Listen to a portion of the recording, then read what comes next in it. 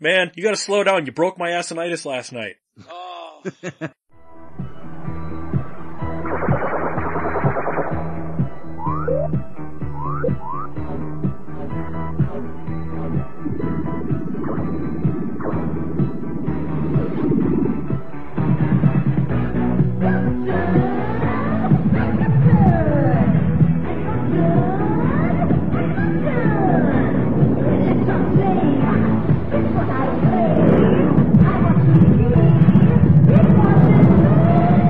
Radiodrome. Welcome to another episode of Radiodrome. I am Josh Hadley. With me, as always, is the oversleeper himself, Peter. I can't believe it. It's 6:41 p.m. and I'm up. Are That's you just up? sad. Up? It's not even funny.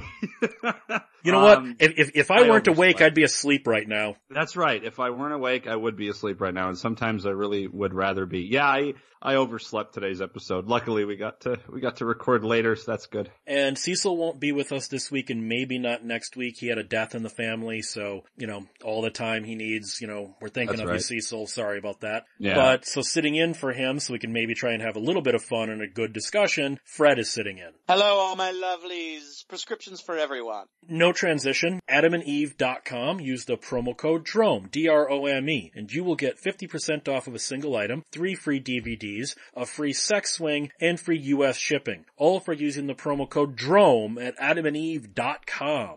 So what we're going to talk about tonight are franchises that aren't franchises or have movies that aren't part of them. So let me break this down. It's going to go two ways. Sometimes you have a franchise where a movie is part of the franchise, but was not meant to be. It was shoehorned in later. And you also have movies that were part of a franchise, but then they decided, no, we're not. And they ended up becoming their own thing. Movies that are part of and not part of franchises. For instance, I recently watched with my girlfriend the 2 Tales from the Crypt movies, Demon Knight and Bordello of Blood. And upon reading up on them, I found out there were other Tales from the Crypt movies that aren't Tales from the Crypt movies. For instance, The Frighteners. That was originally supposed to be a Tales from the Crypt movie. Oh, really? And is that the Michael J. Fox one? Yeah, the Michael J. Fox one. That was, and in a weird way, you can see it tonally and whatnot, can't you? It Actually, kind of could kinda fit. It just isn't, I just don't recall that movie being very, very violent. Wasn't it just like PG-13 or maybe? No, it's R.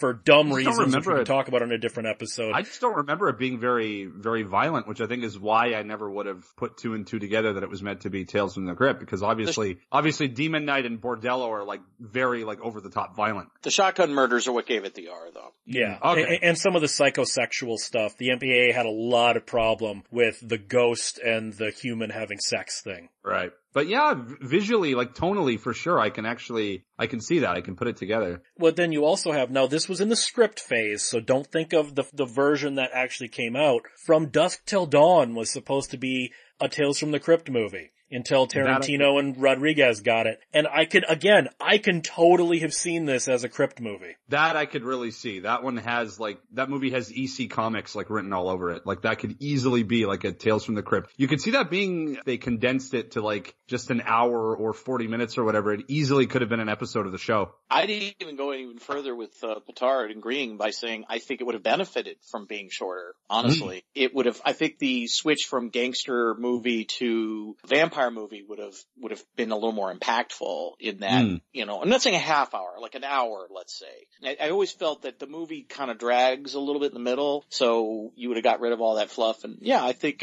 minus of course, because Josh and I once talked about this, that yeah, it'd have to have a slightly different feel, but they would have had it been made for Tales from the Crypt. Oh, absolutely. It wouldn't have been so Tarantino-esque, obviously, and we know why it was. Not just because he wrote it, but he was involved. But yeah, I could see that one completely. And then there was a third one. This one, I think, got its Tales from the Crypt branding pulled very late in the game. And that is the Robert Zemeckis film, Death Becomes Her. Not only does the film really feel tonally like if you cut a half hour out of this, it could have been an hour-long Crypt episode. But holy crap, it does. It really does, actually. Yes, it does. Yeah. But even more telling about how late this wasn't a Tales from the Crypt movie is go watch the trailer. I showed the trailer to Fred the other night. The entire bed of music under the trailer is the Tales from the Crypt opening theme music. They had already cut the trailer before they decided, no, this isn't a Tales from the Crypt movie. Which also makes me wonder if this one also had Crypt Keeper segments that we didn't see, because that would be kind of interesting. Because like in the trailer for Demon Knight, there's a Crypt Keeper sequence where he's dressed up as Arnold attacking the police station, firing 2 guns, and his glasses keep vibrating off his face. That doesn't appear in Demon Knight or Bordello of Blood. So it could have just been shot for the trailer, just like promotional footage or something. But when you look at that, you look at these 3 movies and you go, these were all supposed to be Tales from the Crypt movies, and they're not. Yeah, maybe it's just the Crypt Keeper stuff we saw in the trailers for those were maybe like unused segments that were going to be in Death Becomes Her and stuff like that. Well, and then there was that terrible third Crypt movie that wasn't even a real one. Again, this is going to the other angle. It wasn't a Tales from the Crypt movie, the Jennifer Grey one with Tim Curry, and they shoehorned the Tales from the Crypt intros on it to make it one in retrospect. Well, can I say something backwards for a moment, retroactively to what we were just talking about? I think also what you have to take into account is maybe as the names got bigger with those projects, that's why they began to deviate from Tales from the Crypt. They were like, hey, these are pretty good. They would make better movies than they would Tales from the Crypt. And they thought it would work better. You know, Bruce Willis, Meryl Streep, Goldie Hawn. Those names don't exactly scream Tales from the Crypt to me. I think they maybe figured that it would sell better just as its own movie than having sort of, like a niche Tales from the Crypt thing. It's like, oh, we'll probably get a bigger audience of people who aren't just like horror fans that are going to be here to watch like a Meryl Streep, Bruce Willis sort of comedy drama movie rather than like kind of getting the little comic book fanboys of Tales from the Crypt to go see a movie and get maybe less of a turnout. So yeah, I can see what you're talking about as far as that goes for sure. I think that's probably why they switched it. No, I think that has to do with the fact that Bordello of Blood absolutely tanked at the box office. That movie didn't even make back half its budget. So I think Bordello of Blood tanking gave a signal to Universal, this Tales from the Crypt thing ain't working no more. I agree, Bordello was, I can see that too, just because Bordello was terrible. Like compared to Demon Knight, it's an awful film. I agree. Well, all I'm saying is that look at Demon Knight, the cast in that, which by the way, great actors. I love them all. Oh, hell yeah. Wonderful. But we're not talking A-list box office draw actors. If you look at Bordello of Blood, Dennis Miller, Angie Everhart, Corey Feldman. Again, not exactly A-list box office draw. Then you do a movie and it's got Bruce Willis, Goldie Hawn, and Meryl Streep. Directed by Robert Zemeckis. Well, Zemeckis was that part of Tales from the Crypt, obviously. But I'm just saying, you put that on a billboard, it looks really different. Demon Knight and Bordello definitely had more of the supporting kind of stars, character actor stars. But that's what I love about those two though, is it's nice to see like William Sadler in kind of a hero, anti-hero, badass role instead of just like the creepy gas station attendant that nobody likes. It's nice to see him like kicking ass in a leather jacket because he can pull it off. He's a fantastic actor. If anything, I think it's the first ever episode of the TV show is him as the prison executioner and he's like narrating through it. That's still one of my favorite episodes of the entire show. It's fantastic. Yeah, and Chris Sarandon in Bordello of Blood is wonderful. I don't think we see enough of Chris Sarandon in movies. So he's wonderful in a smaller supporting role in one of the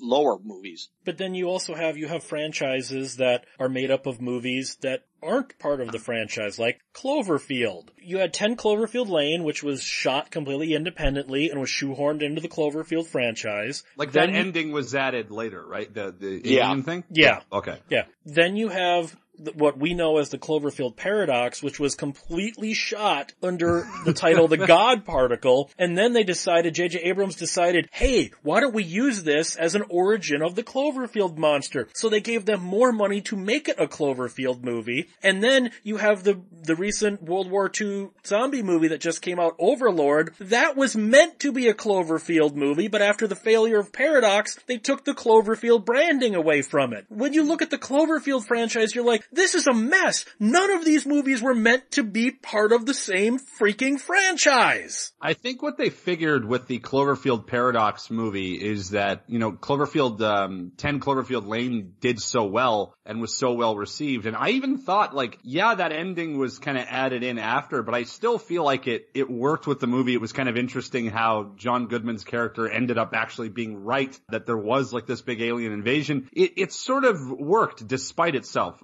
despite it being like a shoehorned in, re-edited kind of thing.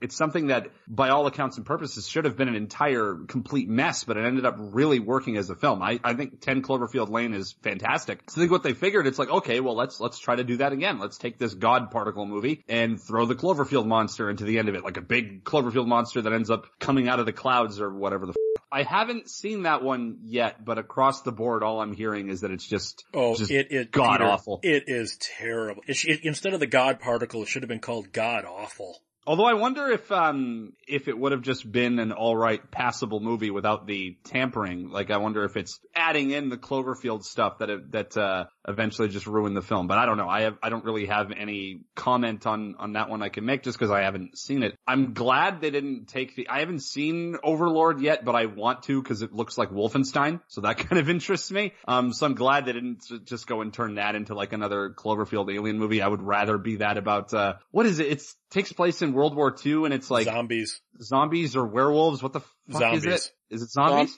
Yeah, kind of hoping I was hearing it was going to be werewolves. That would have been cooler. Cloverfield Lane. That's a really good movie. And honestly, the Cloverfield moniker just helps you see a movie you might have skipped. So yeah. I'm all for that. Cloverfield, the paradox. Oh my gosh.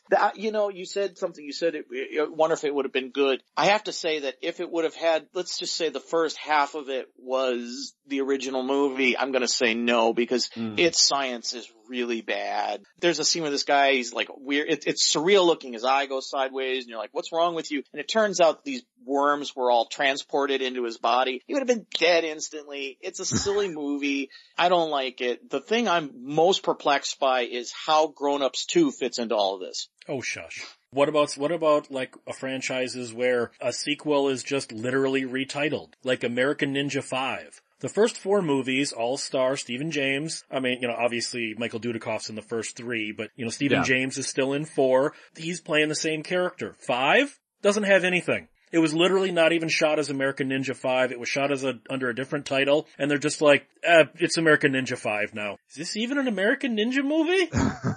Who's in that one? Is it even the guy from Cyborg Cop that replaced Dudikoff? Does it even have him? David Bradley, I think is his name. I don't even remember. American Ninja 5 is so bad. Or you got stuff like Extro 3. Extro 2 wasn't really made as a sequel to Extro, but they did. Extro 2 was clearly just like an Aliens knockoff that they just slapped the Extro name onto. Right. Like it's clearly not a sequel to Extro. But at least they went far enough to have some dubbed dialogue that references the events of the first movie, i.e. therefore connecting them. Extro 3, totally different aliens, totally different everything, and they just slapped the name on it. It was like, oh, it's an alien movie, it's Extro 3 now. It's funny how Extro, the original, was just popular enough in like a sort of a niche indie market that they were able to justify 2 kind of phony sequels to it. I find that funny. It was just that good enough that we're not gonna do an Alien knockoff or Predator one. We're gonna continue the Extro series with these like completely unrelated movies. I don't know. I love that about the whole like Z-grade market and stuff. You hit it. I think it was just popular enough to them to go, hey, we should call this Extro 2. But then sometimes, like, look at Piranha 2. Piranha 2 was just made as a movie called The Spawning. And then because the producer, Avedito Asinitis, had a relationship with Roger Corman, he was just kind of like... Is that a condition or a name? What is I got the worst case of Asinitis you've ever seen. Man, you gotta slow down. You broke my Asinitis last night. Oh. He had a relationship with Roger Corman, that's how Cameron got to direct Piranha 2, because he'd worked for Roger Corman. Roger Corman basically loaned him out. Cameron didn't have any say in this. Asinitis was like, hey, you know what? This will probably make more money if it's Piranha 2, and Corman was like, yeah, okay. There's literally no connection other than there are piranhas in the movie. Yeah, they don't really reference the events of the first one or anything, do they? It just happens to be a movie about flying piranha. Fred and I were talking about this one the other night, Pumpkinhead 2. Now, Pumpkinhead 3 and 4 at least have the connection of the Lance Henriksen cameos to at least kind of make them sequels to Pumpkinhead 1. Pumpkinhead 2, totally different mythology, different monster, different legend, different way to kill it, different appearance. Everything in Pumpkinhead 2 has nothing to do with the other 3 Pumpkinhead movies. It has very little to do with it. It's really bad. I've found out it does have its fans, so okay, but I found it nearly unwatchable. And it's weird. The first movie has kind of a meanness to it, Well, not just looks great. It's an interesting idea for a story, and that's what I think works about it. The second one is just kind of weirdly cruel, and you just want it to end. But then what about when you have sequels in a franchise that ignore the other sequels, but are sequels to other sequels? For instance, like Silent Night, Deadly Night 4 and 5. They have nothing whatsoever to do with Silent Night, Deadly Night 1, 2, and 3, which all were sequels to one another, but Silent Night, Deadly Night 5 is a sequel to 4, and they share a character in common. So it's sort of like a mini franchise within a bigger franchise? Wait, what? That's weird. I mean, it's not like that franchise has been cohesive from the start to begin with. I mean, it started with one great film, like the original Silent Night, Deadly Night is, in my opinion, like one of the best slashers ever made. 2 is a mess. I think it was originally just going to be a special re-release of the first one, and then they decided to film new scenes around it, and it somehow became like a Frankenfilm sequel, like a laughable, so bad that it's hilarious film. And then they just decided to make a third, a fourth, and a fifth. How does the third one connect to the first two? The third one stars Ricky, killer with the brain in his cage. That's Ricky from part 2. After he gets shot in the head. But he looks nothing like him anymore. Yeah, because he's Bill Moseley different. now. So what the that's meant to be Ricky? That's Ricky, man. Oh my god. Well, all the films are also connected by the fact that it had the same craft service people. There you go. That's it. That's the franchise. The real stars. Yeah. The real stars of the franchise. The wieners on a stick just sold them, baby. Oh yeah. But like I said, when you get to 4 and 5, they've got no connection to the first 3, but 5 shares a character in common with 4, so 5's a sequel to 4, but 4 is not a sequel to 3. This is getting dumb. Was 4 or 5 was the toy maker? 5 was the toy maker, 4 was the one with the witches. What a weird franchise. Oh, jeepers, this is turning into an Abbott and Costello routine. It is. But which one was 4? But which one was 5 though? But then you also have the same thing with Prophecy 4 and 5. Prophecy 1, 2, and 3 are all sequels to one another. And then 4 and 5 are shot 15 years later. They're shot back to back. They both star Kari Wuhrer as the same character, and yet they have no connection to the other 3. And it is so clear when you watch 4 and 5 that these were not shot as Prophecy movies. They completely change all of the lore. The couple of, and I'm going to say quote unquote returning characters like the devil is in all of them. He is totally a different devil stylistically and everything. Prophecy 4 and 5 are a franchise unto themselves, but they're not a Prophecy sequels. And you're just like, why? I guess the prophecy was unfulfilled. Oh, and also the fact that 5 ends on a cliffhanger, so they were clearly intending a 6th one, and that never happened.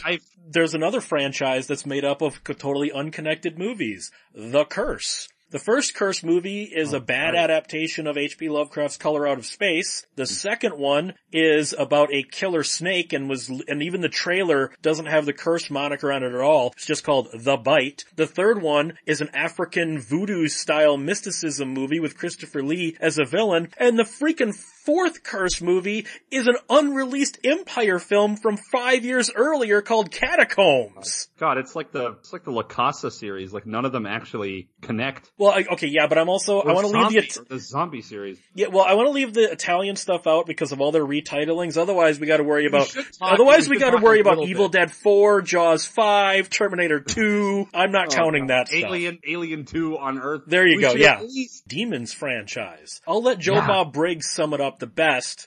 We're going to go over this one time and one time only. All right. Demons was originally supposed to be part of a trilogy. Demons, Demons 2, and Demons 3. Okay, Demons 2 was basically the same as Demons 1 with some grosser zombie effects, and those were both directed by Lamberto Bava. But Demons 3 was supposed to be based on a story by M.R. James called The Church. So by the time Michele Soavi directed Demons 3, he decided he didn't want to be associated with Demons 1 or Demons 2, even though, as I pointed out earlier, he's the actor who plays the man with the silver face mask.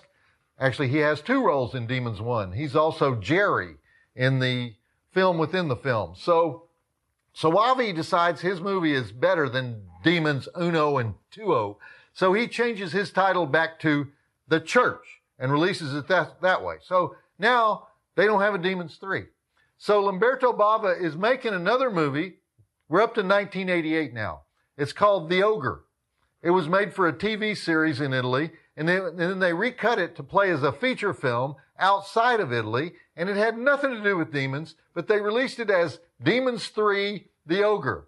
Except in the countries where nobody wanted the ogre. And so in those countries, there was a movie by Umberto Lenzi called Black Demons that was also released as Demons 3. So let me review here. We're now up to Demons 3 in the series, and we have 5 movies, only 2 of which have anything to do with demons. Next, for no reason anyone can figure out, a Michele Soavi movie called The Sect, S-E-C-T, is released as Demons 4. Now, apparently Michele, who didn't want to be Demons 3, now wants to be Demons 4. He changed his views after he saw the box office returns when you name a horror movie The Church. Now, I'm not finished. Lamberto Bava now remakes the most famous movie of his father, Mario Bava, Black Sunday, and it's called The Devil's Veil. Only at the last minute he goes, screw that, and releases it as Demons 5, which brings us to 1989, when Luigi Cozzi made The Black Cat with Urbano Barberini, and he decided, hey, everybody else is doing it. I've got Urbano Barberini. They don't. So Demons fucking 6. Then Cozzi goes out and he does interviews and he says, well, Demons 6 De Profundis is actually the 3rd film in Dario Argento's trilogy that started with Suspiria and Inferno, which made even less sense because that trilogy, called the Three Mothers Trilogy, existed only in Dario's head. I don't think he even planned it. So, by the way, Demons was made for $1.8 million, but it made such a huge pile of money that Bava and Argento immediately filmed the sequel, using many of the actors who were killed in the first movie. And that film came out so fast that it played in Germany before the first Demons had been approved to play there. So in Germany alone, which is where the story supposedly takes place, the Demons that we're watching is Demons 2. And the movie we think of as Demons 2 is Demons. You probably think I'm finished now. That would be a mistake on your part. In 1994, Michele Soavi makes probably his best film, Cemetery Man. Now, why are we talking about Cemetery Man? Because it appeared on DVD as Demons 95. Now, why, you ask? Why all these fake demoni? Because they're Italian.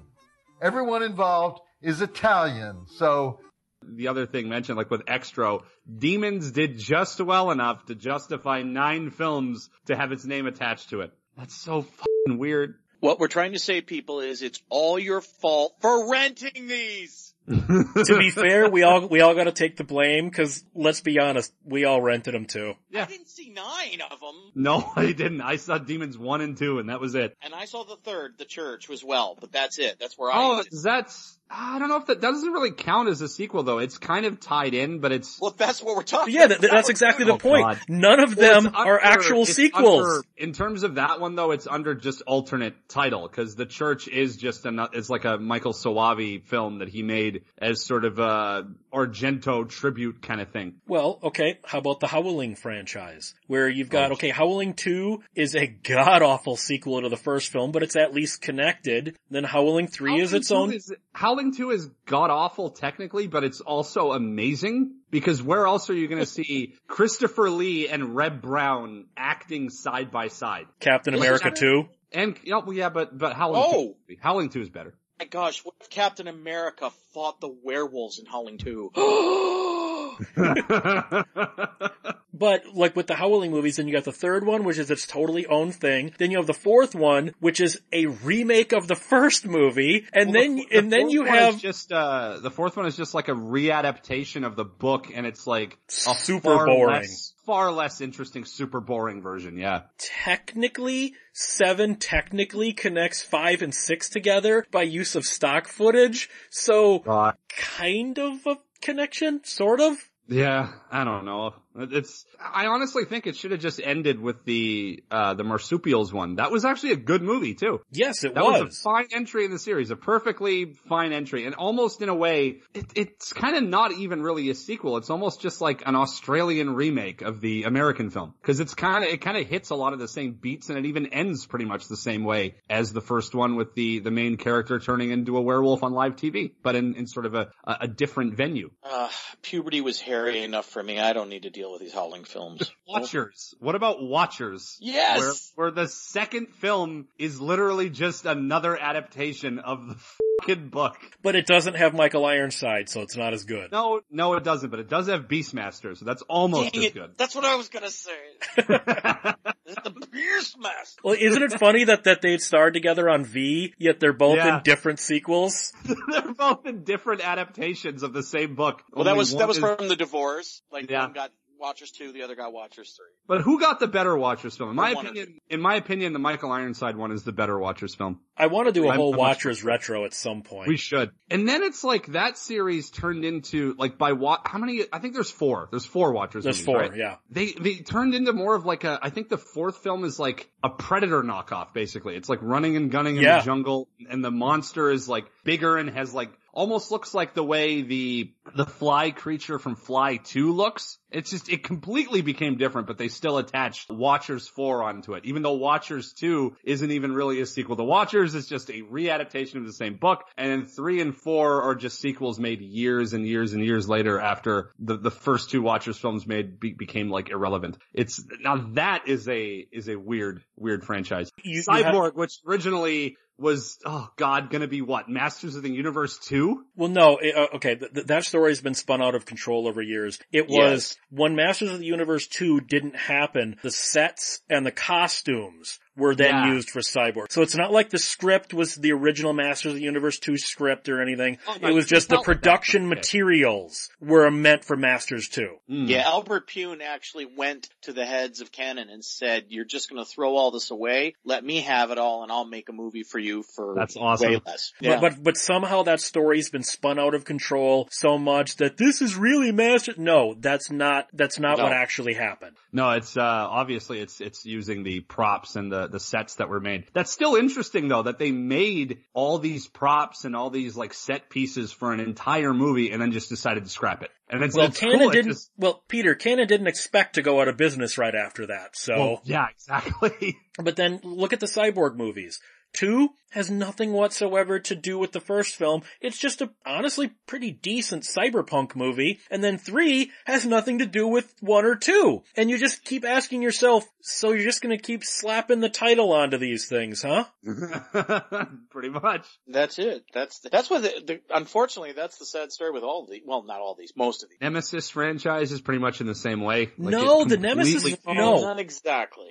It changed tonally though. Yes, it changed tonally, but they're all the same character. Yeah, but always played by someone different. Like Alex went from Grunner, Sylvan Grunner. What the hell is it? Oliver Grunier. Yes, he had some Frenchy name. Because he's French. Frenchy guy, first one, and then you got jacked bodybuilder chick. It becomes the new Alex. Because I think Fred can explain this better. Fred, explain how they're the same character. Well, Alex was originally a woman, right? It was originally that's it. That's in the extended cut of the first Nemesis. Yes, the idea is that in fact, there's like, even in the other cut, there's one line that kind of leans, I can't remember the line, it's been a long time, but there is one line about it. But the idea is that Alex has been blown apart so many times with guns, because nobody dies from a gunshot in that friggin' movie. And that Alex when they put Alex back together, they didn't even have enough parts, and so Alex was basically a man now just because. Why not just, what? That makes no sense. I know. If they could build a fucking man from scratch, why not just rebuild him as like a different woman? Well, they apparently do for the other ones, because then Alex is a woman. Using not Peter. only new parts, but extra parts. Let's give her ginormous lateral muscles and biceps and stuff. Let's make the biggest woman we possibly can. But Peter, They're Peter. doing wonderful things with science these days. Peter, you are trying to assign logic to a franchise that says robots are cyborgs and people with robot parts are androids. Yeah. So we're not talking about tight scripting here. Well, we are talking about some very beautiful aesthetics, though. Like the first Yes. Nemesis looks awesome. Hashtag android shaming. Huh? Android Eh. shaming. We were talking about slapping a title onto it. In 1990, there was an ironically Canadian film called Red-Blooded American Girl. So somehow, nobody's seen this film. It barely got a VHS release. In 1997, completely unrelated movie that just also happens to be about vampires, Red-Blooded American Girl 2 comes out 7 years later. And you ask boy. yourself, what? Why?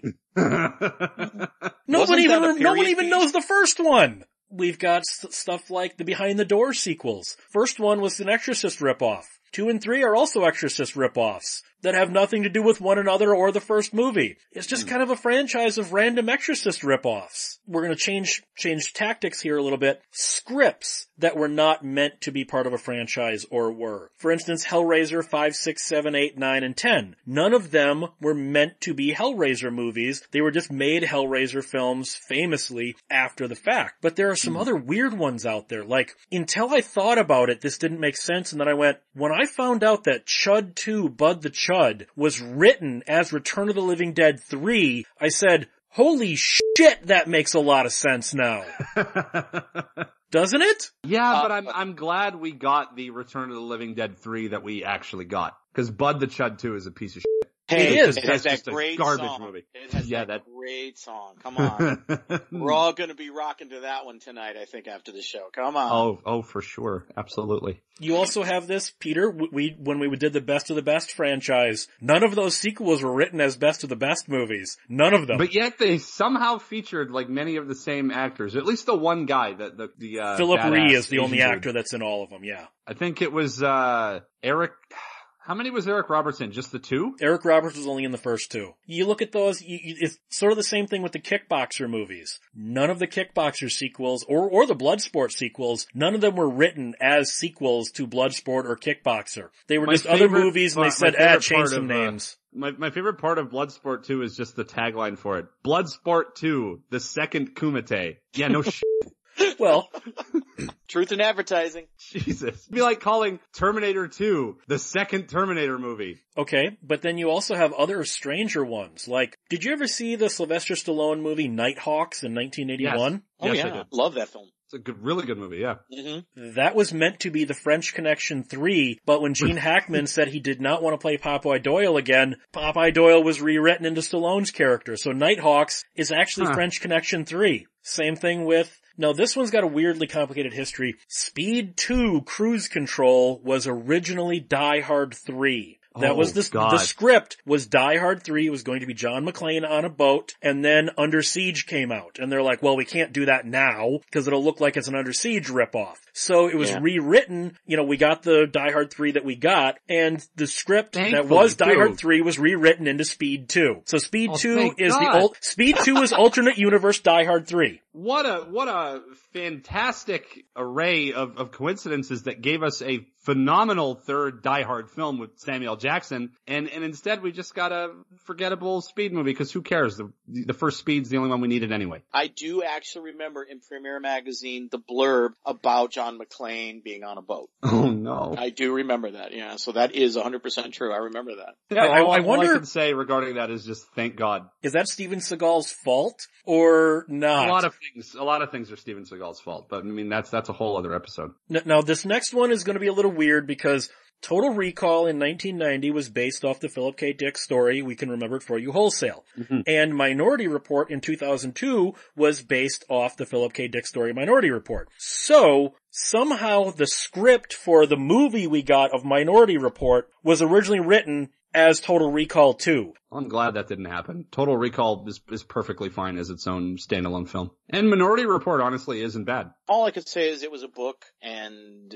it was Minority Report as a book, and then it became a movie, Minority Report. They were obviously desperate because they wanted a sequel to that movie, and it's really unnecessary. As someone who read a lot of Philip K. Dick, there's a couple of other short stories that they probably should have looked at if they really, really wanted to do this. There was one story oddly enough, just called Recall. The twist is, as this guy, he starts to phase in and out of things. He can put his hand through the dashboard of his car, other objects, and it turns out he's actually a prisoner. When you're imprisoned in this when you're imprisoned in the real world, they put you into this VR reality so you can live out the last of your days thinking you're free. It's like a more human. That could have been a more interesting Total Recall. That would have been a very cool, that would have been a really good, visually striking kind of movie if they did it right, for sure. Recall's a great book. But then one of the most bizarre one of these is Solace, the Jeffrey Dean Morgan, Colin Farrell, Anthony Hopkins movie, where it was the original sequel to Seven. It was called 8, EI-8HT.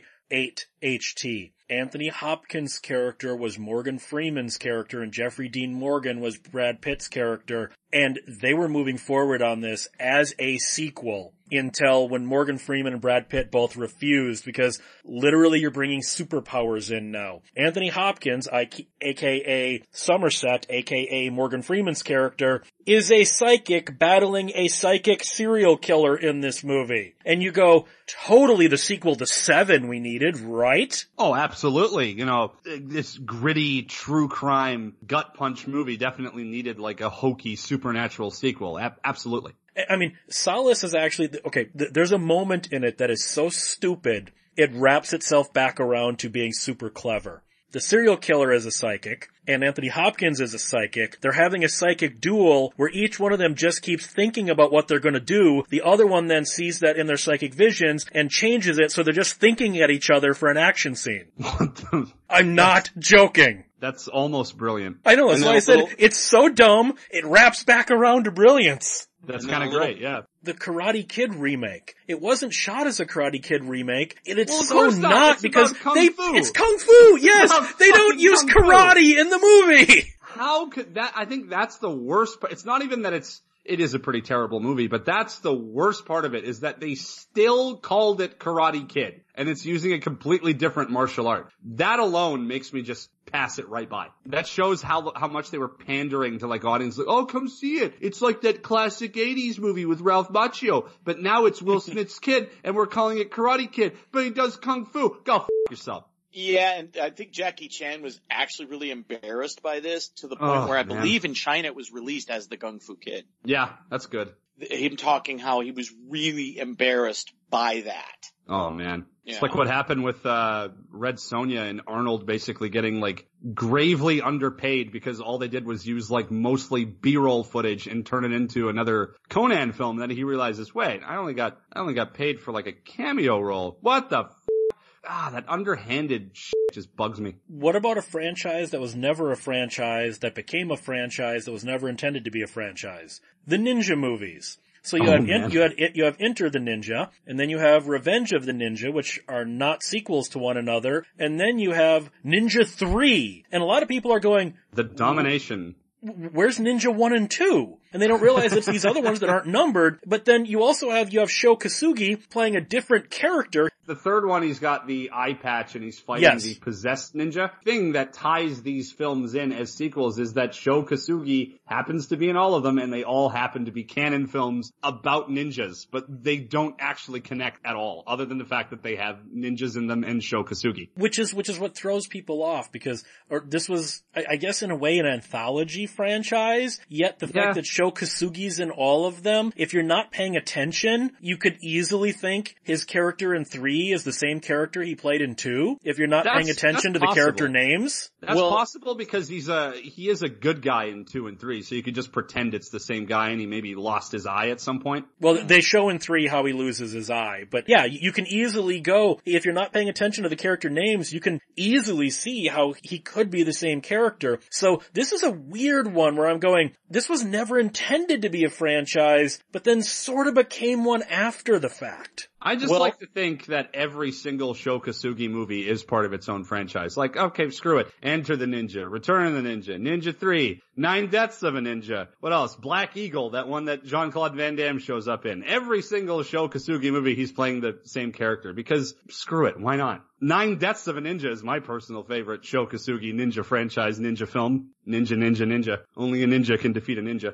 When it comes to Nine Deaths of the Ninja, I gotta say, I love Anthony Kiedis' dad. I don't know what the that accent he's doing as the wheelchair-bound, kind of Nazi with a weird Italian-ish accent that I don't know what Blackie is doing in that, but he is amazing in it. Oh, I love that movie. It's nuts. It's completely bonkers. First two didn't even have numbers. Ninja 3 is the only one with a number. Yeah, really. Because you left out the actual connection why that's part 3. It actually is part 3 in the series of Breakin' films. There's Breakin' 1, Breakin' 2, and then Domination. That's when Special K became a phone pole operator. No, what do they call it? Repair person. Because it's the same actress from the Breakin' movies, isn't it? Yeah, yes, Lucinda Dickey. Lucinda Dickey. But the problem is, Ninja 3 was shot before Breakin' 2 was. Doesn't matter. It was ahead of time.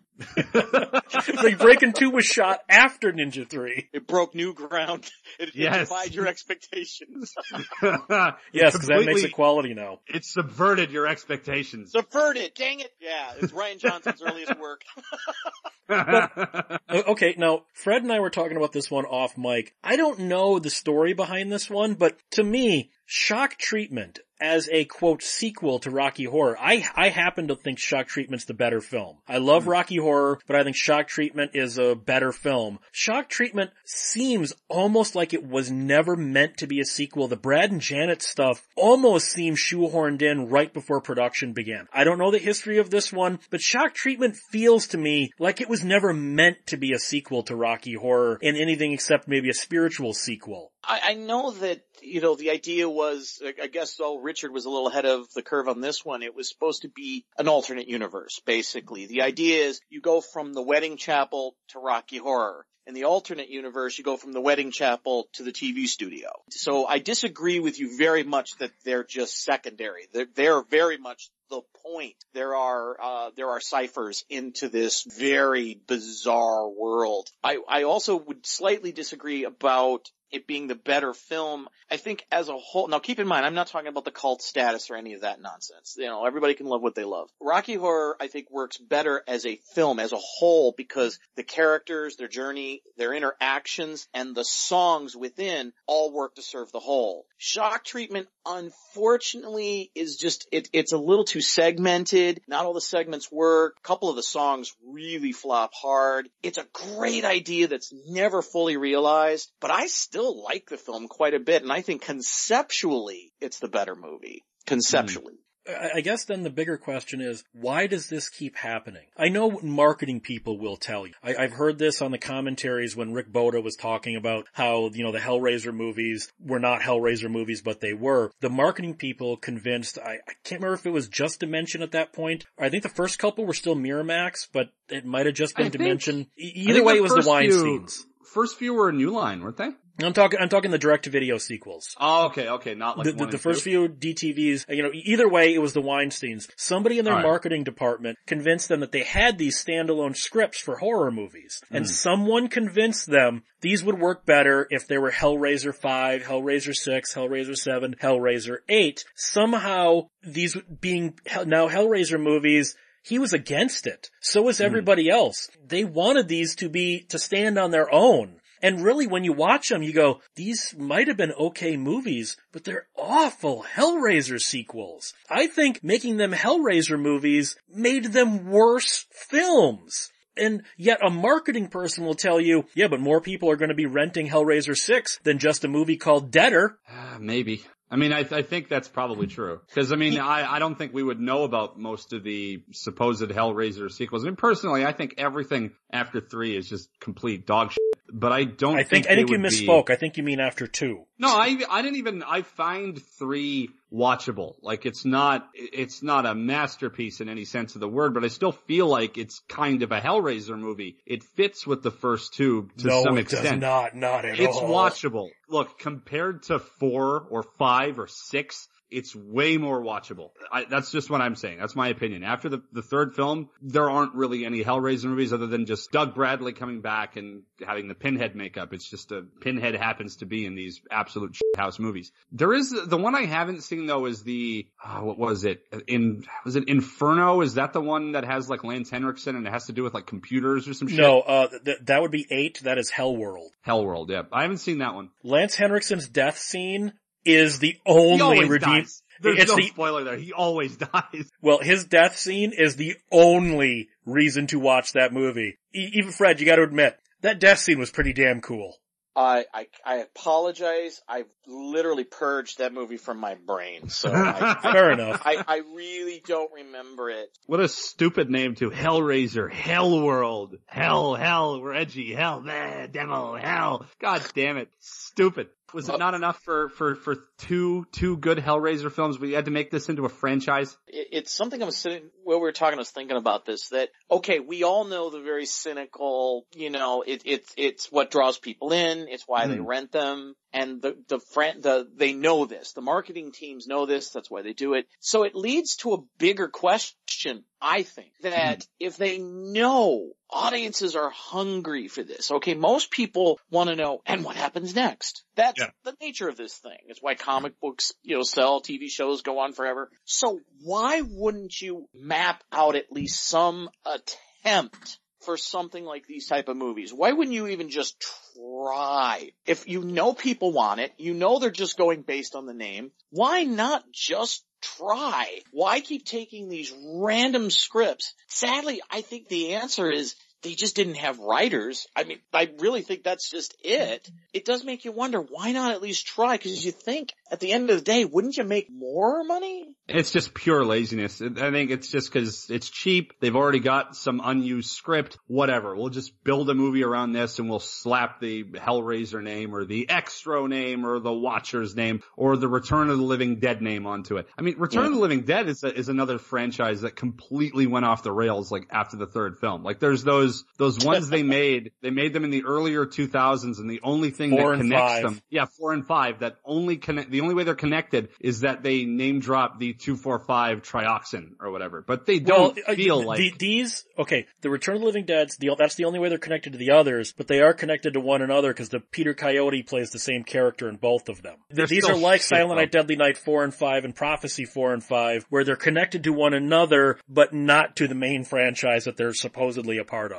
Oh, and the Tar Man appears in one of them. I still to this day get shit from people in the comment section of my Return of the Living Dead video, just because why don't you mention 4 and 5? They're part of the franchise. I'm like, no, they're not. They're off. Peter, we're going to do a Return of the Living Dead retrospective at some point, so you're going to have to watch them again. Nope.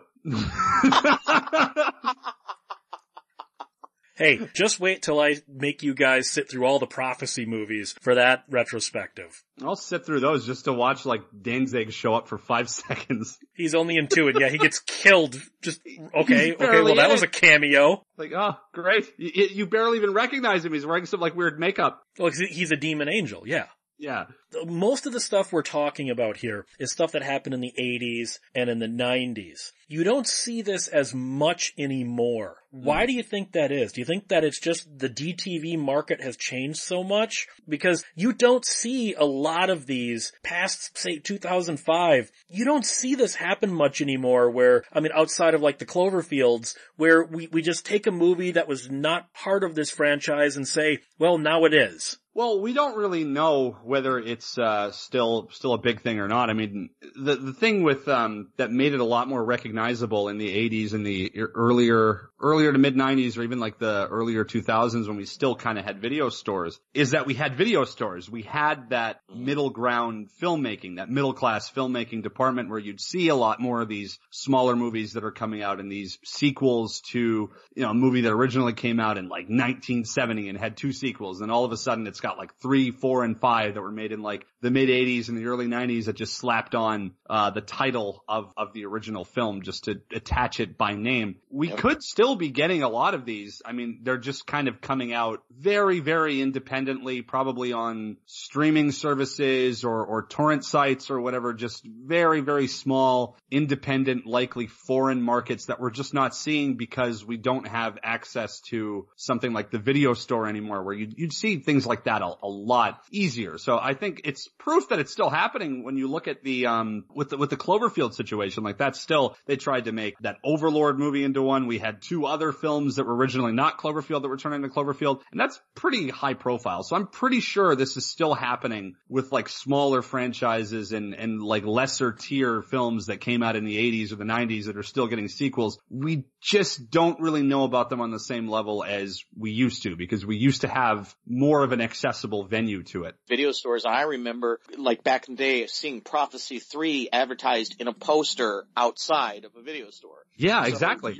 You're not going to get that in a direct-to-video market or streaming now, although they are still doing it because Tremors 6 just came out last year. There you go. Just last year. So they are still, and those are connected, but I'm saying they still do it. There are some, I can't think of, there's one other, and I just can't think of the name of it, but there is a few of them. It's just done a little differently. Yeah. And I think there's also, we need to pick on Albert Pugh in a minute here.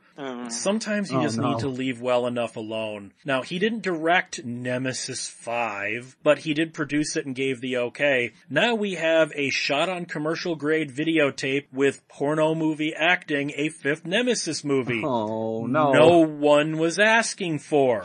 Of course. We also now have a cyborg prequel called Rise of the Flesh Eaters that was shot mostly against a green screen that looks like something Doug Walker would have been ashamed to put his name on. And Albert directed this, and you just go, why? Why are you doing this? Now we just need a sequel to his Captain America movie. Because I need more Captain America robbing old men and stealing bicycles from children. Well, you've actually sort of, I mean, except for the new one that just came out, you've asked me this before. It's the same question. I don't really have an answer for you because Albert's sick. That's the same answer as before. He's not well. He does this to keep his mind as sharp as he can. It has nothing to do with movies anymore. I don't care. If it's what keeps him somewhat solvent mentally, I'm all for it, and I wish him and his wife the best. Yeah, I think it's kind of wrong to pick on him at this point. Like, the guy is I'm not sick. picking on him. I'm picking on these movies these movies look like YouTube remakes of his actual movies. They're like embarrassing to have the kind of titles. Yeah, these things are embarrassing to be titled as part of the Cyborg and Nemesis franchises. Which already have like some very, very questionable sequels to them already. So it just continues to slander the name of the films. And in fact, it's so name slandery. Cyborg Rise of the Flesh Eaters was originally shot as a movie called Badass Angels and Demons. Oh no. It was only made into a cyborg movie after it was done shooting. I think that's okay, he made the movie as Badass Angels and Demons. Fine, keep your mind sharp. Yeah. Why is this a cyborg movie now? Just because. Because medical bills are high, dude. Franchises that are not meant to be franchises and movies that were supposed to be part of franchises but are not. I hope we open some people's eyes to go, now that you say that, I can kind of see it. Like Nighthawks, I can see as French Connection 3. Chud 2, I could see that as Return of the Living Dead 3. So, I hope we open some people's eyes. On that note, where can people find the Fred? On the ethereal plane, as always. Where can we find the Peter when he wakes up on time? I never wake up on time, but you can find me on Twitter at Cinematica, where I basically just post on Twitter, other than the occasional when I post a video. Facebook, The Cinemasochist, for actual updates on my show and what's going on. On YouTube, of course, Cinemasochist. On Patreon at Cinematica. I make stuff. Third base! Who's on second, though? I don't know, I'm asking you! It's Ricky! It's Ricky! We established it! Which Ricky? Ricky Ricky or Silent Night Deadly Night Ricky? You can find me at 1201beyond.com. You can contact this show at 1201beyond@gmail.com. Guys, try to be a cut above. Keep one foot in the gutter, one fist in the gold. Have a good night. Trust me, you don't need to talk to me about something, please just go. Really, you don't need to be honest with me, you don't need to see me now, just go. I am not gonna die in peace when I go, there you go. How proud her friends must have been of her when they about to think of her, and there you go. There is no need for you to be honest with me, man, I'm tired of knots. No people like show people, at least not any people I know. You look like someone else would think is attractive, how's that work? Me indoors have a good understanding in the event of my unfortunate death. People always like you more when you're dead, isn't that what you said, where'd you go? Paranoia is just good common sense, you think you're the exception, do you really think so?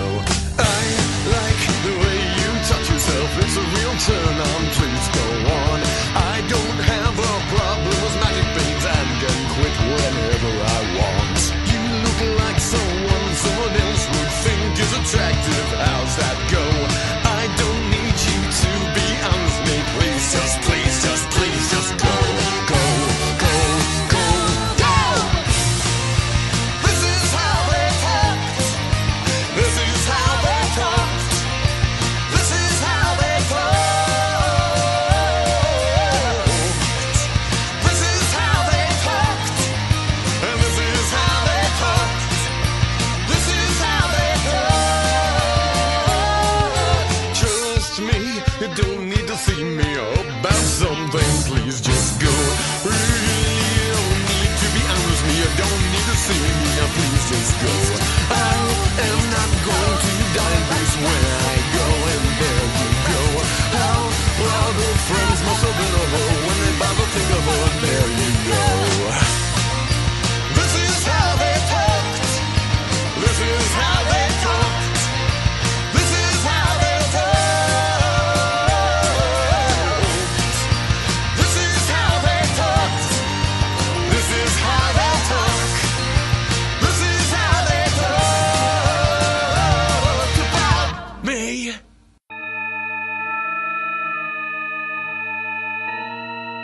Radiodrome is a 1201 Beyond production.